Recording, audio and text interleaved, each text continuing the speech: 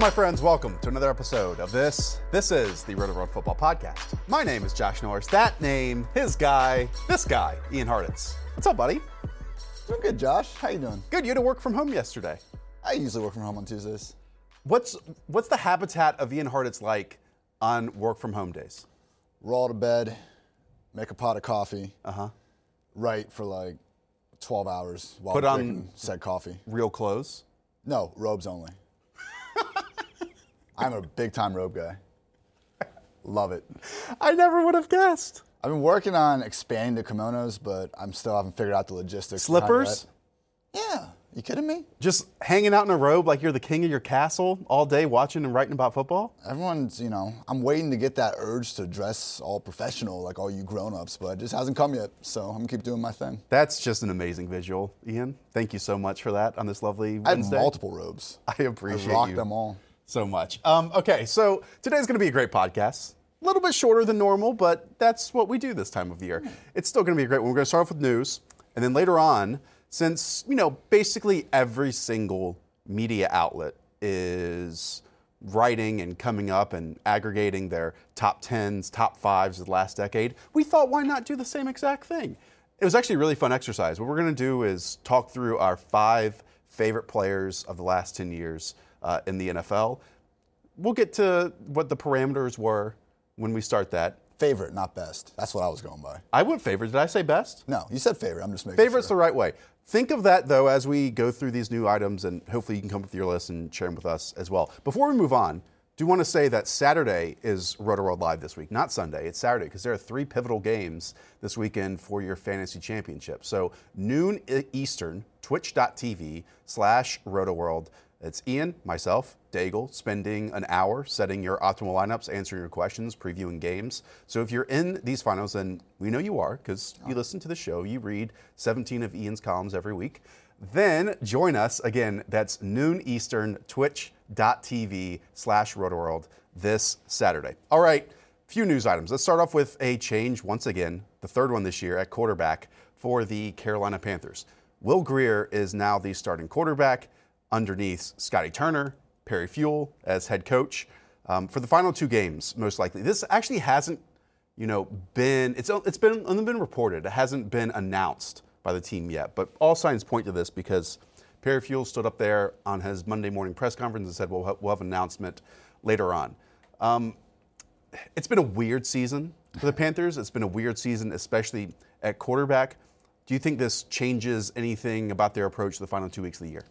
No, I don't think so. I'm just wondering what took so long. I mean, they've lost, 6 straight games. I mean, at some point, I think even during the winning streak, we had our doubts with what Kyle Allen was bringing to the table. I know we did very early in the process, but clearly, I mean, what we saw from the preseason and reports out of training camp, Grier has not done enough to kind of seize his job until Allen lost it. So it's a concern, and I'm hesitant in assuming he's going to be any better because he couldn't beat him out until now. And, I made that mistake earlier in the year when Cam was playing hurt and Curtis and DJ had a very high uncatchable rate.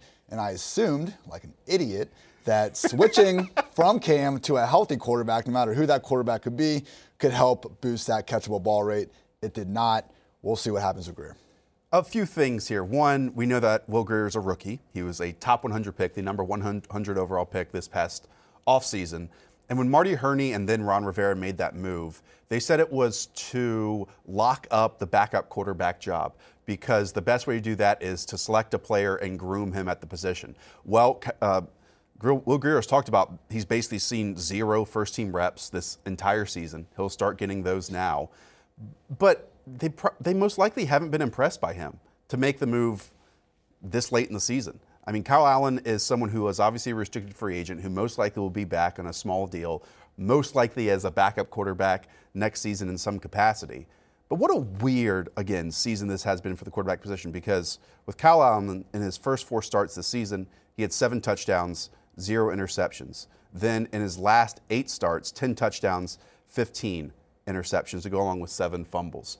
You could kind of see it coming those first 4 weeks with Kyle Allen as a starter. And now we just know who he is. At best, he's a very fine backup quarterback across the league that for a stretch of 3 or 4 games might allow you to get by if all the pieces work well around him. But as the defense has gotten significantly worse, as the offensive line is still playing at a bad level, he could not keep this Panthers team afloat. And this past Sunday against the Seattle Seahawks, some of the worst interceptions you'll see by any quarterback this season. He very well might be a top 50 quarterback in the world. He's just not a top 32. And that's okay. Yeah. If you find yourself a good backup for the future, then by all means. But I think the big takeaway here is like, how did Christian McCaffrey do what he did this season? Because, I mean, look, right now, he joins Marshall Faulk, Priest Holmes, LaDainian Tomlinson, only RBs to ever average 29 points per reception per game throughout the season. Those quarterbacks were Kurt Warner, Trent Green, and Phillip Rivers, all on #1 scoring offenses.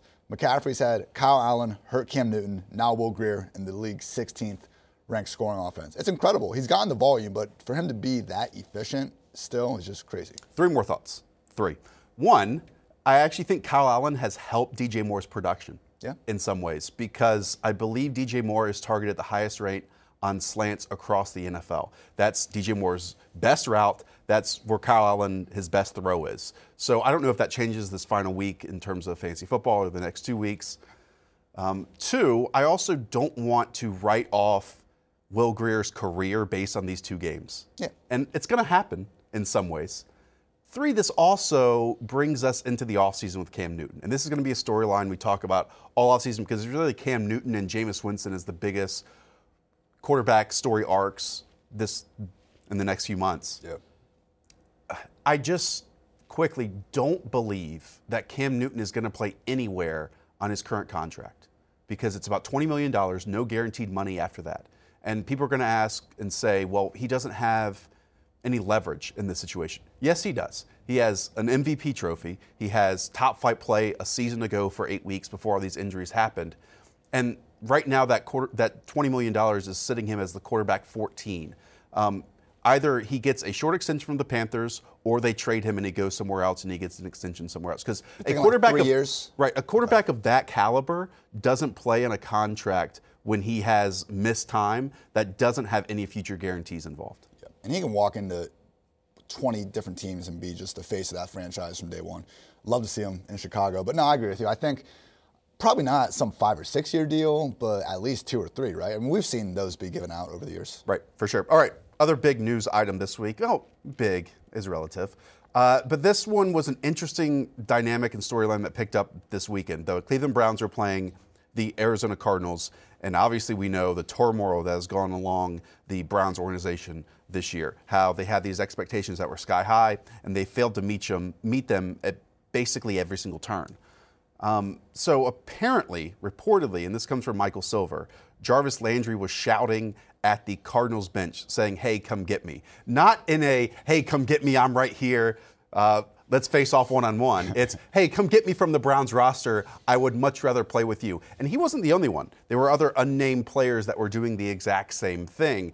This is not what you want to hear from an organization that has talent on it, that has had one of their better seasons in a long time, even if it has missed expectations. But Jarvis Landry was supposed to be a leader on this team. Like, that's why the Browns brought him in on the roster. People love this Cardinals team. Like, by people, I mean NFL players. Remember when Gronk said that when he would consider coming back, it'd be maybe the Cardinals? I just think with Kingsbury, how much of a player's coach he seems like. People obviously recognize the Kyler Murray talent. I think AB had some stuff to say earlier in the year as well. But they want to play there, which I think is interesting. It'll be fun to see what kind of free agents they can get while they still have the open salary cap. But no, it's a disaster in Cleveland. I mean, look at how big of a difference 4 months can change things right now. Jarvis was playing with his best friend, with the best quarterback of his career in August, and now, wow, now we're here. Now he's yelling at the Arizona Cardinals to come get him. So. There's an interesting dynamic here because you remember this offseason when Duke Johnson wanted out as well, and Baker Mayfield kind of publicly called him out saying, hey, you're under contract. You're playing for the Browns. Come play with us. And his teammates kind of scolded Baker Mayfield for that. And I don't know what the dynamics were. I don't know if it's because, Baker's just entering his second year and there were other veteran players that have understood this because Jarvis Landry wanted out, Odell Beckham wanted out of his team. There are a number of other players that were like that on the Browns. But now Baker's kind of like in isolation a little bit because Odell and Jarvis are all making these seemingly sentiments that they want out. But then Baker is also taking the step like we saw with him calling out his own training staff for not really taking care of Odell Beckham appropriately, that he's kind of siding with these players right now. It's going to be another crazy offseason for the Browns, an unpredictable one, and probably not in the right ways. I guess Jarvis just wants to win, which I can't fault him for. With that said, there's not been probably a more inefficient receiver to get force-fed targets like him over the last half decade. So maybe chill out a little bit there, Jarvis. The OBJ thing is very interesting because it does sound like there's a disagreement between him and the medical team. It doesn't sound like it was as severe as Trent Williams or anything like that. But I don't blame the guy for losing trust in the organization if they were telling him one thing and, certified smart doctors were telling him another. So that's interesting. But then the biggest surprise this entire season to me has just been Baker going from what I think we all assumed was going to be, at worst, an above-average quarterback to anyone's idea of just a bad quarterback. I mean, he has been worse than Eli Manning in every single statistic, and I just didn't think that was possible. You have to be doing something wrong when a receiver is upset receiving 123 targets on the season. That's what I'm saying. Come on, Jarvis. It's wild. You're getting fed. Quick question, then we'll move on. Do you think Freddie Kitchens survives Black Monday? No, I don't. I don't know what in this Browns, stability in this Browns organization has been a joke. So I don't, with all this stuff going on and, now Dorsey's going to want to try to just save his decisions that they were right and now it's just the coach. And no, I don't think Kitchens lasts. Me either, because I don't know who he has elevated. Like when you ask that question, who has he elevated in this program? Answer is no one. Yeah, the superstars are not playing like superstars consistently. Done the opposite of elevating them. All right, let's hit on another fun part of this podcast. Right. Our favorite 5 players of the decade. Look, this isn't the best. This isn't the most productive.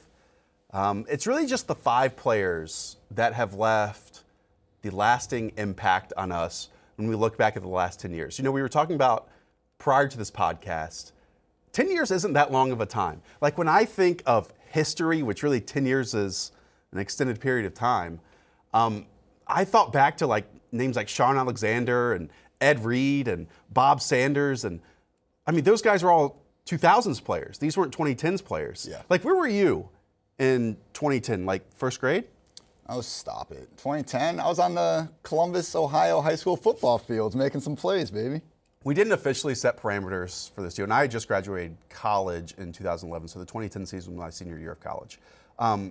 Look, it's not like these players had to have been drafted in 2010 and beyond, but I think, and again, we didn't discuss these, but I think both you and I naturally pick players who had their peak during the last 10 years. So you're not going to find someone like, Steve Smith, who probably had 3 of his best 5 seasons before 2010, even though he was still a productive player in the 2010s. Fair?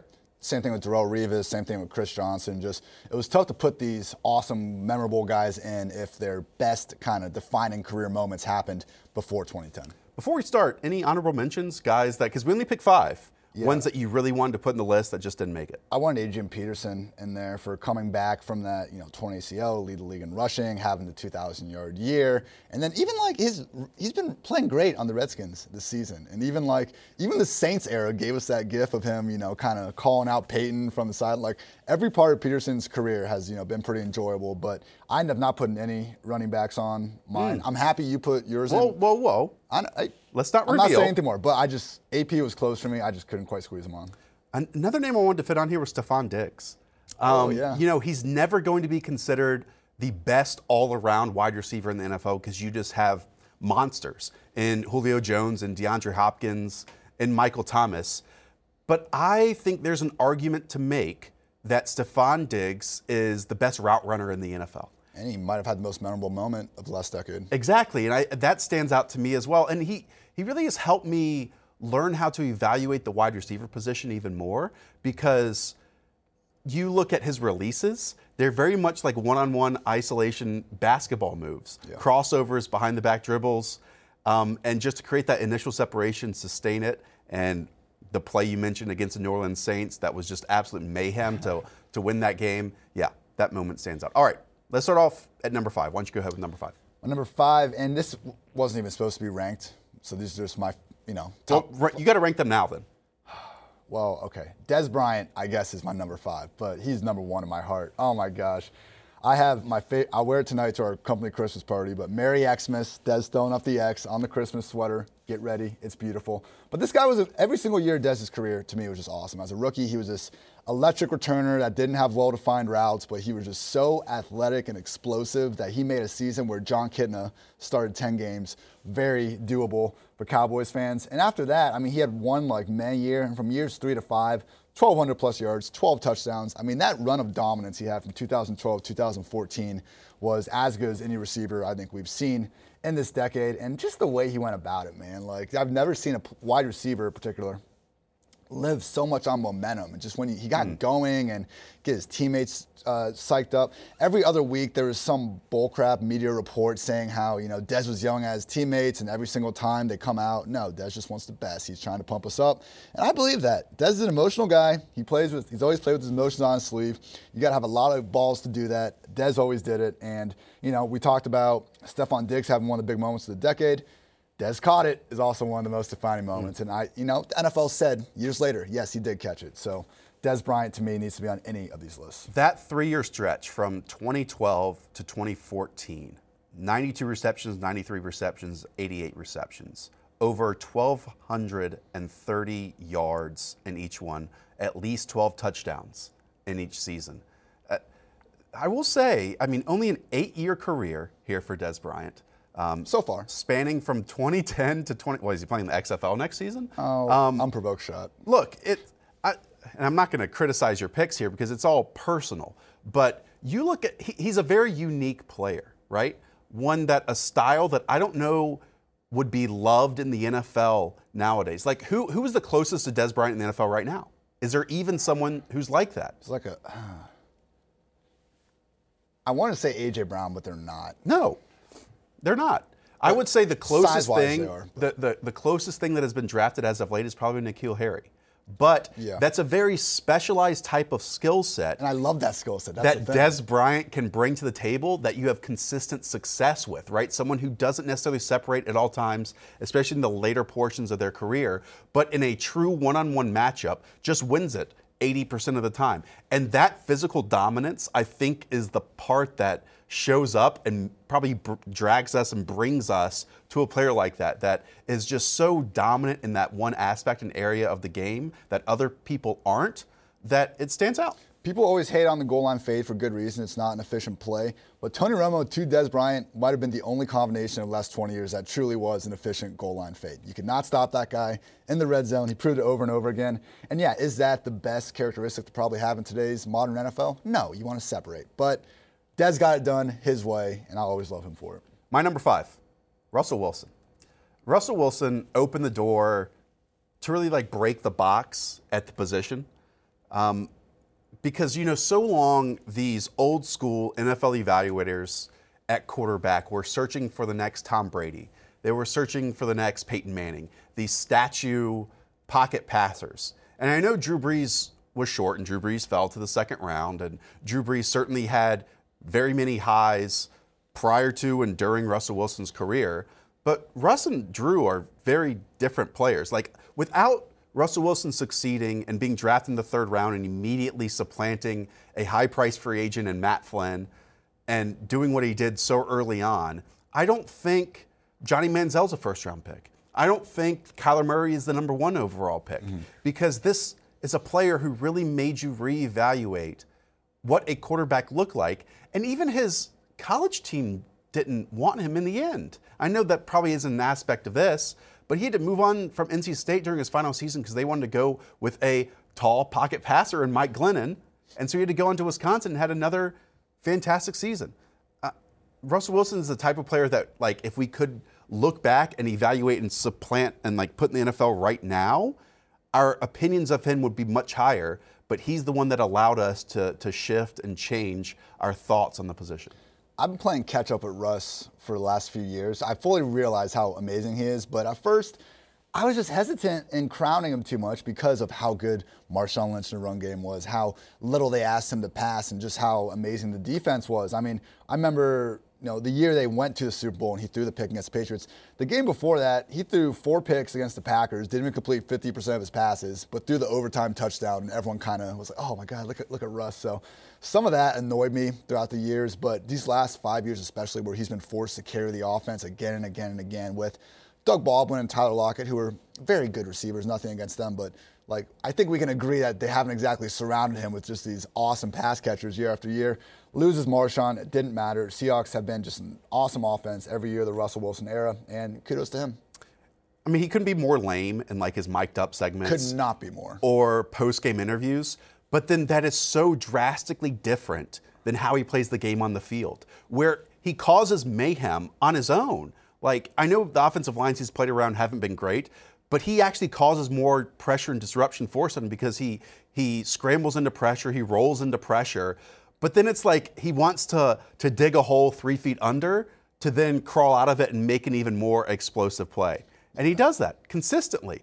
Their dots are in vogue right now, right? You see dots on Twitter of plays that have gone through and just how they look. And if you wiped away colors and numbers and just showed a quarterback doing the hokey pokey in the pocket, twisting and turning, and then throwing just these touch passes vertically down the field, you could point to, hey, that's a Russell Wilson play. Yeah, and I was thinking about this. So I was watching Deshaun Watson the other day, and they kind of have that similar style at times. I would like to see some stats that kind of what quarterbacks, where they usually set up with in the pocket. Because I feel like Russ and Deshaun, they're about 10 yards behind the line of scrimmage, where a lot of guys are just getting the ball out quickly. But it almost becomes like an open field tackling drill to get Russ because he's so athletic. And, I mentioned his receivers haven't been great. We haven't even touched on the offensive line. The fact he's been able to do all this at his size and not really get hurt, I don't think he's missed a game, has he? No. He played a little banged up one year, but no, yeah, all the credit in the world to Russ. Who's your number 4? Another wide receiver, Mr. Golden Tate. Wow. One of Russ's old teammates. Once got allegedly thrown into a trash can by Percy Harvin before the Super Bowl. But hey, he is the single swaggiest touchdown celebrator of the last decade. And I asked my Twitter followers this and see if they agreed. He came in second behind Deshaun Jackson. I can't disagree with that, but Golden Tate does have my vote. And he's been doing it his entire life. When he was at Notre Dame, he jumped into the Michigan State band after scoring a touchdown. That was incredible. He scored a long touchdown over Norris with the Seahawks and then proceeded to taunt Rodney McLeod from about the 20-yard line in, which started a fight, which was awesome. He wheel kicked Andrew Sendejo as he scored a game-winning touchdown in overtime. And then even last week, he just, had an easy walk-in touchdown that he felt the need to slow up for the last 10 yards just so he could taunt that safety and let them know for an extra 5 seconds just how bad they were on that play. So is Golden Tate even a top 10 receiver of this last decade? Probably not, but the celebrations, the fact that everywhere he went, he was always at the top of the league in yards after catch. I mean, dude's electric with the ball in his hands, always just fun to watch.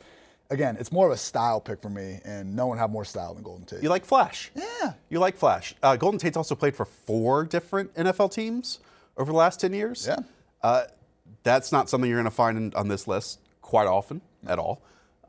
Golden Tate is also one of those players that somehow every 4 to 5 weeks has this random electric play that really no one else in the league can do. Right place, right time, juggling catch that makes 2 defenders miss, and then just trots away from everyone and finishes it with this flash and flare. I don't know how it happens. It's one of those where that can't repeat itself week in and week out. Okay, every 3 weeks it does with Golden Tate somehow. Yeah, I mean, so much of his catches are screens and short stuff, but I mean, he had that OBJS one-handed catch on Monday Night Football, wherever it was, a few weeks ago.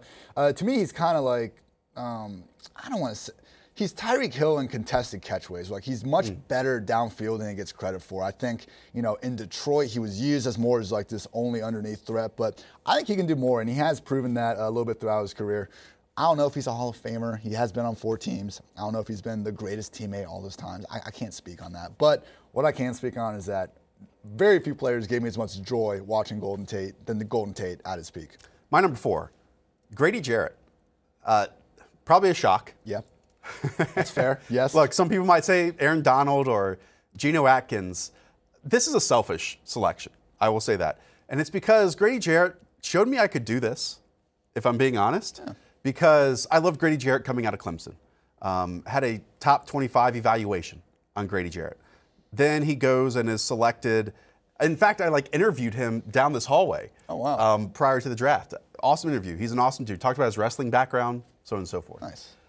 Top 25 evaluation, Grady Jarrett. Then he goes and is selected in the 5th round, 137 overall. Yep. To the common reader, that's not a great visual, right? No. When a football writer ranks someone as a top 25 player and then he's not drafted until at least 100 picks after that. And that first season, just 4 tackles for loss, 1 sack. It wasn't going too well. But then the Super Bowl against the Patriots shows up. And yes, I understand, 28-3. But if you ever go back and watch that game, Grady Jarrett is unbelievable. He's just a ludicrous football player, and it showed up even in the box score with 3 sacks on Tom Brady. He was the best, arguably the best player in that field other than Julio Jones that day. And I've always loved athletic interior defensive linemen that can bend, that can create separation, that can win with their hips in that tight space. And even today, when the Atlanta Falcons defense is absolute garbage, even this past weekend, Grady Jarrett is still creating disruption, still making plays. And I wish his teammates would step up around him like that. He's just really been a really fun watch and kind of like a monumental player in my career personally, I think. The evaluation is awesome because just thinking at lower levels of football too, the most annoying guys to ever block on the inside were these wrestler, kind of undersized. I know he's 6'1", 304, which is hardly undersized, but compared to some defensive tackles, sure. And just can penetrate and continuously makes plays and disruption in the backfield. So you nailed it, man. And now he's a top 3 earner at the position. He's still playing. He's just 26 years old, I think now, or 27 years old. Long career ahead for Grady Jarrett, and one it's been really fun to watch. I mean, there have been Malik Jackson, Devontae Freeman, Levante David, other players I really love, but I think Grady Jarrett's the one who I think I will always root for in his career. Again, for selfish reasons. For sure. Who's your number 3? Number 3 is Rob Gronkowski. I hope we see more of him. We'll see what 2020 brings. But, the Patriots have been the defining team of the last 2 decades, and I think Gronk is the only player from those teams that pretty much universally everyone loved. I mean, how could you not love this guy? Not only is he the best tight end ever, if you just want to go on what he did receiving-wise, and I think blocking as well, and just not career totals, but just who at their peak was the best tight end. I think you'd have to say it's Gronk. And look, Tom Brady's the GOAT quarterback, and Gronk was easily his most efficient receiver ever. I mean, we should have talk about what happened to Tom Brady. Well, he lost his best receiver ever. We knew Brady's splits were pretty awful without Gronk, and, we thought maybe Gordon and Edelman get more involved. Brady could just do what he always does and fix it. But, man, this was kind of staring us right in the face going into the year, and I think we all just ignored it. So looking back, kind of an issue there. But everything he did was fun, not just the Gronk spikes, not just the after the game stuff, but right. I think my favorite Gronk moment was when the Patriots scored game-ending touchdown on the Colts, and Gronk proceeds to drive the outside linebacker all the way into the camera stand off the sideline, gets the flag, gets asked after the game, Gronk, why'd you do that, man, in this meaningless moment of the game? And he goes, well, he was yapping the whole game, so I took him and threw him out of the club. Wow. So just a Gronk statement. And yeah. I mean, this is a player whose body just broke down on him. Yep. And it was like that coming out of Arizona. This is why he won the 2nd round. He had back surgery. And then immediately after that has some of the best start of the 3 seasons of a tight end of all time. 10 touchdowns, 17 touchdowns, 11 touchdowns in his first 3 years. His 2nd year in the league, over 1,300 receiving yards, 90 receptions. And then, he had 2 more great seasons, 2014 and 2015. Yeah. It's not often, Ian, that you and I, because we are just so young, that can say, look, we have watched the best player most likely in NFL history at his position. And I think that's fair to say with Rob Gronkowski. I do. I mean, look, he's him and LaShawn McCoy, who should have been on the honorable mention list as well, say that now. They had 80 touchdowns from 2010 to 2018 when Gronk retired. That was the most in the league, any position. You throw playoffs in there, obviously it's not even close. So literally the premier touchdown scorer, he was a tight end. I know. And he wasn't just, nowadays we're seeing guys like Mike Gesicki, some of these different tight ends that are more or less slot and wide receivers with a tight end designation. Gronk was a legit tight end. And, him and some of the things that he was able to do with, Aaron Hernandez on the football field for a couple years and just kind of bring that 2 tight end formations to light, show that, a tight end can be a number 1 pass option in the offense, and you can use them like receivers. It's revolutionizing the game still today. Yeah, I think teams are still searching for their own Rob Gronkowski. I was going to mention him at the top, but I knew you were going to say him. Of course. So I just didn't want to, get in front of you with that. Makes sense. My number 3, Earl Thomas. Ooh. Earl Thomas was the 14th pick in the 2010 NFL draft. And he is the reason why so many teams have tried to copy the Seattle defense and in 80% of the time have failed. Because he is such a rare player at that single high, deep safety spot. And, I led off this podcast mentioning a few great safeties that we've seen in recent memory. Ed Reed, Bob Sanders, Troy Polamalu. Again, those were in the 2000s, really. And in the 2010s, Earl Thomas is just an insane football player. And I even think if football was broadcast differently, and this is a much longer conversation, but like we love, the Aaron Donalds, the J.J. Watts, the Luke Kuechly's, the Bobby Wagners, because we see them on every single snap. We see where they are aligned. We see them attacking the football because that's just what is in the vision of the camera. Okay, I wonder if we saw all 22 players on the field, or if we saw those end zone angles that NBC has experimented with, the behind the line of scrimmage angles, behind the lines angles. And you would see Earl Thomas taking away certain reads immediately, baiting quarterbacks into it, how he flies around the field, how he starts off the screen, then ends up with just this hammering, aggressive hit in the box near the line of scrimmage. He's a rare player, one that we never see across the league, and one who made, I think, that whole Legion of Boom operation work to its full capacity. Yeah, and like you said, the Seahawks, they never, Sherman didn't travel with opposing number 1 wide receivers almost every game, during their heyday. There were a lot of good pieces on that defense, but I think most people would agree Earl Thomas was the single most replaceable. I remember we were talking with John Daigle about, what's the most valuable kind of piece you want in defense, and he would say middle of the field safety, go get me someone like Earl Thomas. And you know what? I think you're better off, getting an awesome edge rusher, something that there's more of that exists, because you can't find players like Earl Thomas that can literally cover half the field on every single play. Who's your number 2? Number 2 is from that same defense. Cam Chancellor. Interesting. Who was the better safety? Earl Thomas. Come on. Right. Who was the more swaggy? Who was the harder hitter? Who was more fun to watch? It was Cam Chancellor, man. He is the last true, headhunting he wasn't actively trying to headhunt people. But it's just those safeties that were so aggressive and so relentless. There were a ton of them in the mid-2000s. Bob Sanders, Brian Dawkins. We mentioned some of these guys, and Roy Williams was one of my personal favorites. But Cam, I think, especially nowadays, the rules are they're just not going to exist anymore. If you hit some guy too hard these days, and even though it's clean, they just instinctively throw the flag. And that happened to Cam sometimes. I remember, wheel route down the sideline to Vernon Davis. Pretty much like he got shot. Cam hit him so hard, and you just see flags come flying in from off angles on all ends. But he just has several memorable moments, too. Against your Panthers in the divisional round, pick 6 from about 90 yards out to end it.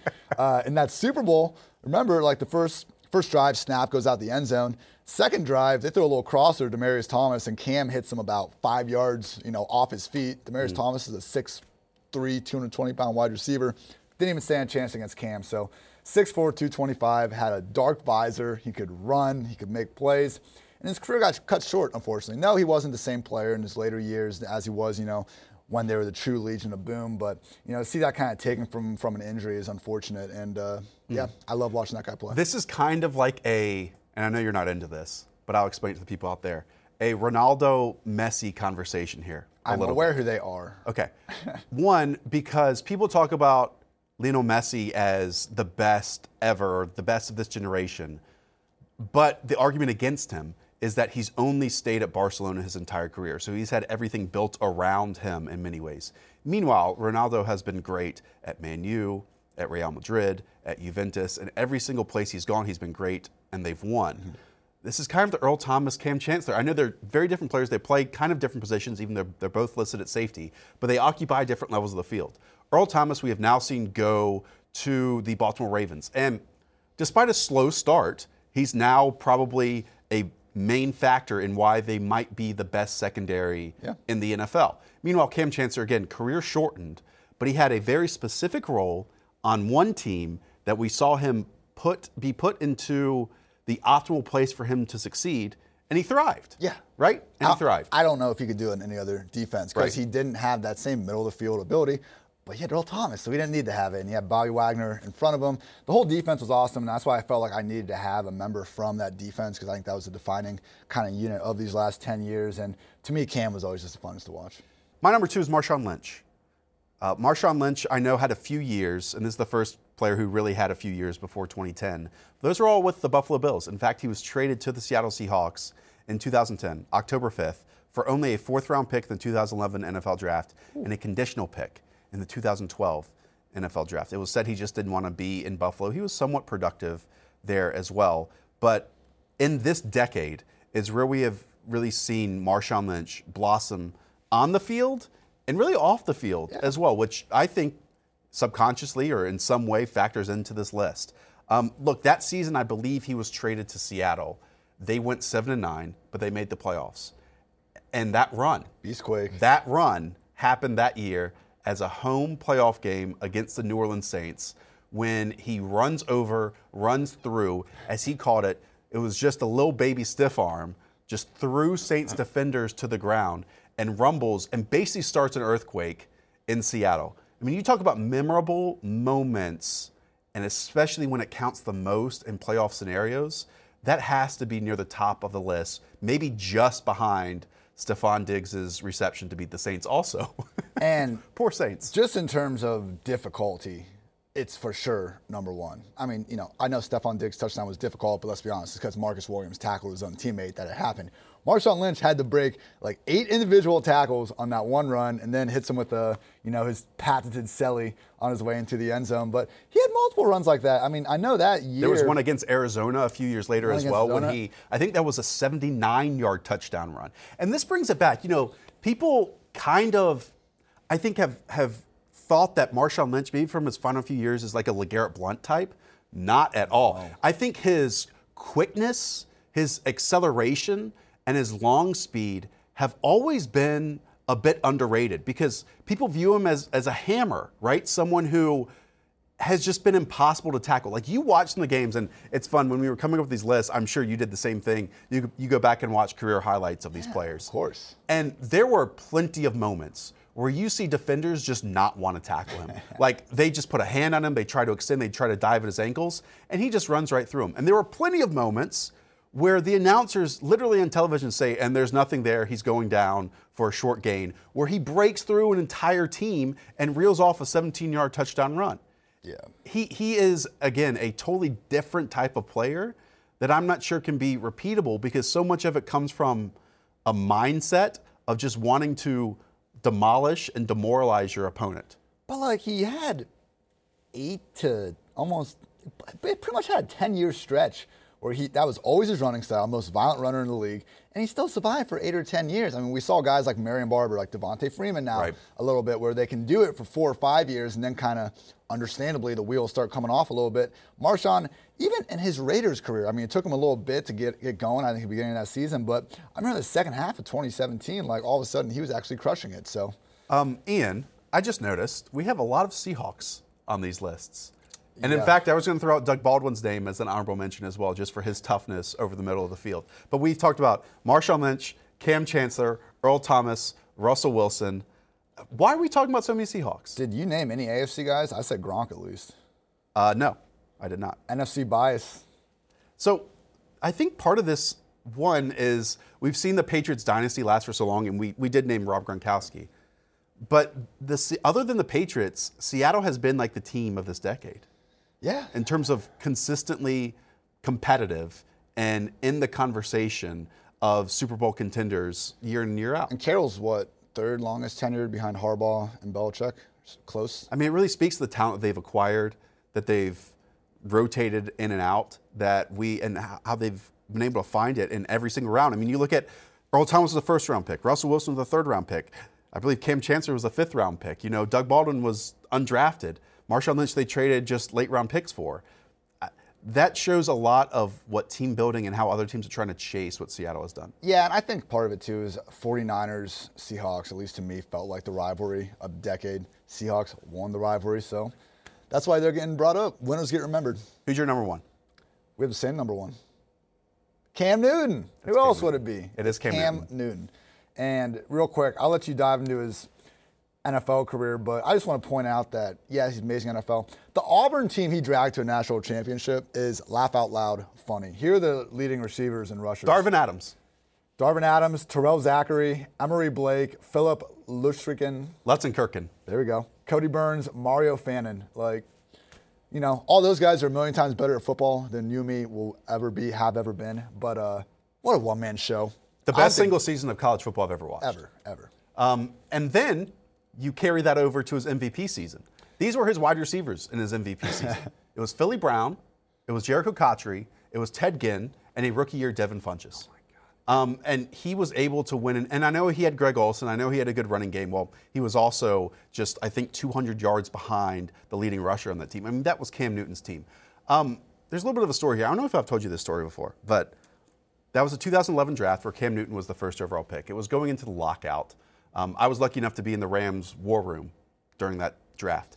A lot of uncertainty because obviously since it was a lockout, no free agency had happened. So a lot of these teams were in need of quarterbacks. That was also the year of Blaine Gabbert, of Jake Locker, of Christian Ponder. God. And yeah, you might want to laugh at those three names, but there was a legitimate debate of who's the best quarterback that year. In fact, we had probably like the Palm catered, or Ruth Chris catered at the Rams HQ back then.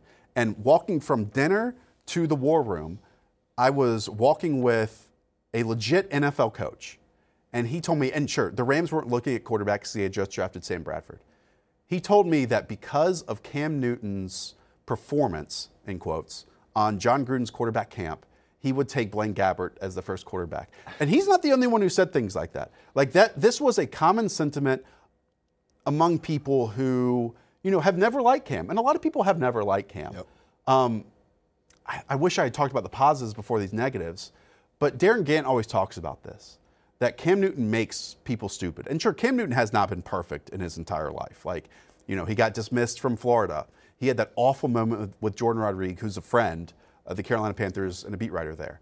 But I think so often, those negative moments have overshadowed, one, how good of a player Cam Newton is, despite not fitting the mold of perfect mechanics, high completion percentage.